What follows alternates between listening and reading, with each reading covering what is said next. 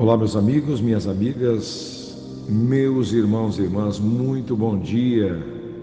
Bom dia para você de perto, para você de longe. Neste momento, 6 horas e 59 minutos, o sol nascendo aqui na cidade de Jacarezinho, no interior do estado do Paraná, neste nosso querido Brasil. Esta é a oração da manhã. Eu sou o pastor Joel Moreira, com você mais um dia nesta quinta-feira de céu aberto, dia 29 de julho de 2021. De acordo com o CIMEPAR, neste momento, uma manhã gelada aqui no sul do Brasil, 0 grau em Jacarezinho, com a sensação térmica de -4, conforme está aqui na minha tela. Realmente muito frio em todo o sul do Brasil, realmente um frio inimaginável há algum tempo atrás, alguns anos, aqui, principalmente na nossa cidade. Mas que Deus nos dê graça para esse dia, que Deus abençoe você, você que está se preparando aí para o seu trabalho nessa manhã gelada. Eu tenho uma reflexão muito especial para você nesta manhã. Fala sobre o velho carpinteiro. Um velho carpinteiro que estava para se aposentar. Ele um dia chama o seu chefe e conta os seus planos de largar o serviço de carpintaria e construir casas e viver uma vida mais calma com a sua família. Claro que o seu salário ia fazer falta no final do mês, mas ele sentia que necessitava da aposentadoria. O dono da empresa sentiu em saber que perderia um dos seus melhores funcionários e mais antigos e pediu para que aquele carpinteiro construísse uma última casa como um favor especial. E o carpinteiro aceitou, mas com o tempo ficou fácil perceber que já os seus pensamentos e o seu coração já não estavam mais no trabalho. E ele não se empenhou no serviço e se utilizou de uma mão de obra e matérias-primas de qualidade inferior ao que acostumava fazer. Foi uma maneira lamentável de encerrar a sua carreira. E quando aquele carpinteiro termina o trabalho, o construtor veio inspecionar a casa e entregou a chave da porta para aquele carpinteiro e disse: "Olha, meu velho amigo, esta é a sua casa. É o meu presente para você por tantos anos de dedicação e trabalho." Não precisa dizer que foi um choque, uma vergonha. Se ele soubesse que estava construindo a sua própria casa, ele teria feito completamente diferente. Não teria sido tão relaxado. Agora ele teria que morar numa casa feita de qualquer maneira, com qualquer material. Aonde nós queremos chegar com isso?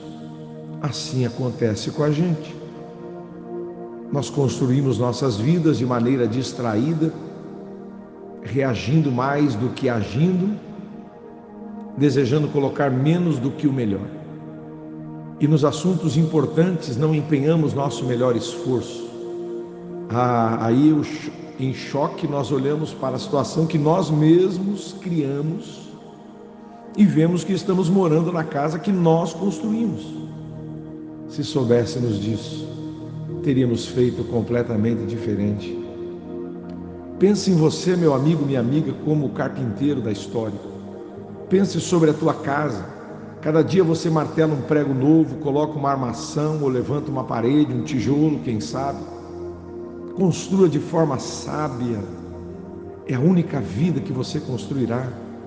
Mesmo que você tenha somente mais um dia de vida, esse dia merece ser vivido graciosamente e com dignidade. Na placa da parede está escrito: a vida é um projeto de você mesmo. E esta é a verdade, porque o que você é hoje é resultado daquilo que você construiu lá atrás. Pense nisso. E a sua vida de amanhã será o resultado de suas atitudes e escolhas que você está fazendo exatamente hoje. Vamos orar, vamos clamar a Deus juntos nesta manhã gelada aqui no sul do Brasil, e que Deus nos conceda o seu favor e a sua graça nesta manhã. Senhor nosso Deus, Pai de nosso Senhor e Salvador Jesus Cristo, nos dê sabedoria para construir a nossa casa, a nossa vida de forma sábia, não como o velho carpinteiro da história contada hoje, que construiu achando que era para os outros e usou o material e uma mão de obra de péssima qualidade. Nós precisamos compreender que tudo que nós fazemos hoje, não estamos fazendo simplesmente para aparecer, mas estamos construindo a nossa vida para uma vida futura. Senhor, nos abençoe, nos ajuda a compreender esta verdade de hoje.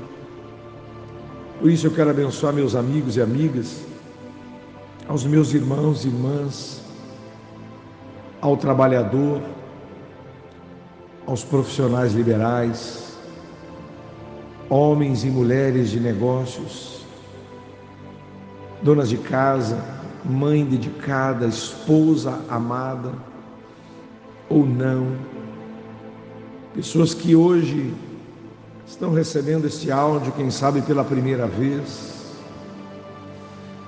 e estão com o seu coração consternado por alguma razão, estão tristes, abatidos, oprimidos, se sentindo um lixo, não tendo paz no coração, não tendo alegria para viver, estão numa situação deplorável emocionalmente ou até fisicamente falando. Gente que está com o casamento por um fio, o relacionamento conjugal destruído, quebrado, pessoas que perderam o emprego essa semana, gente que perdeu a saúde, perdeu amigos queridos, perdeu parentes, estão vivendo um tempo do luto, da tristeza, do deixar de abraçar. Eu quero nesse momento que a tua graça seja estendida sobre cada pessoa, que a bênção do Senhor repouse nesta casa agora, dentro deste veículo, deste carro, deste local de trabalho, neste ônibus, neste metrô, aonde estiver alguém necessitado, meu Deus, com fone de ouvido, ouvindo este áudio, quem sabe com lágrimas nos seus olhos, Senhor, porque eles olham para a sua própria vida e eles se identificam com o velho carpinteiro, que tomaram decisões erradas durante muito tempo e hoje estão pagando um alto preço por causa disso. Senhor, não podemos mudar o nosso passado, mas podemos sem dúvida nenhuma mudar o nosso futuro, fazer com que ele seja diferente. Eu abençoo o doente, o enfermo na cama agora.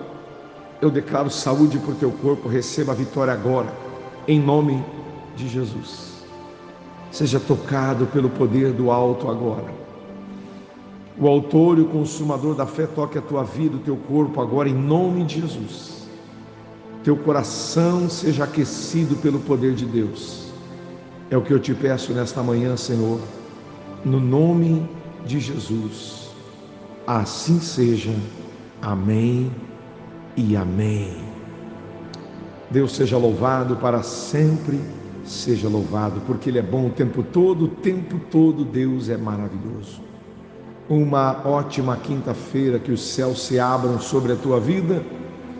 Se Deus quiser, voltamos amanhã, bem cedinho. Compartilhe este áudio com alguém. Você vai ser um instrumento de Deus para alegrar o dia de alguém hoje. Fique na paz e até amanhã, se Deus quiser.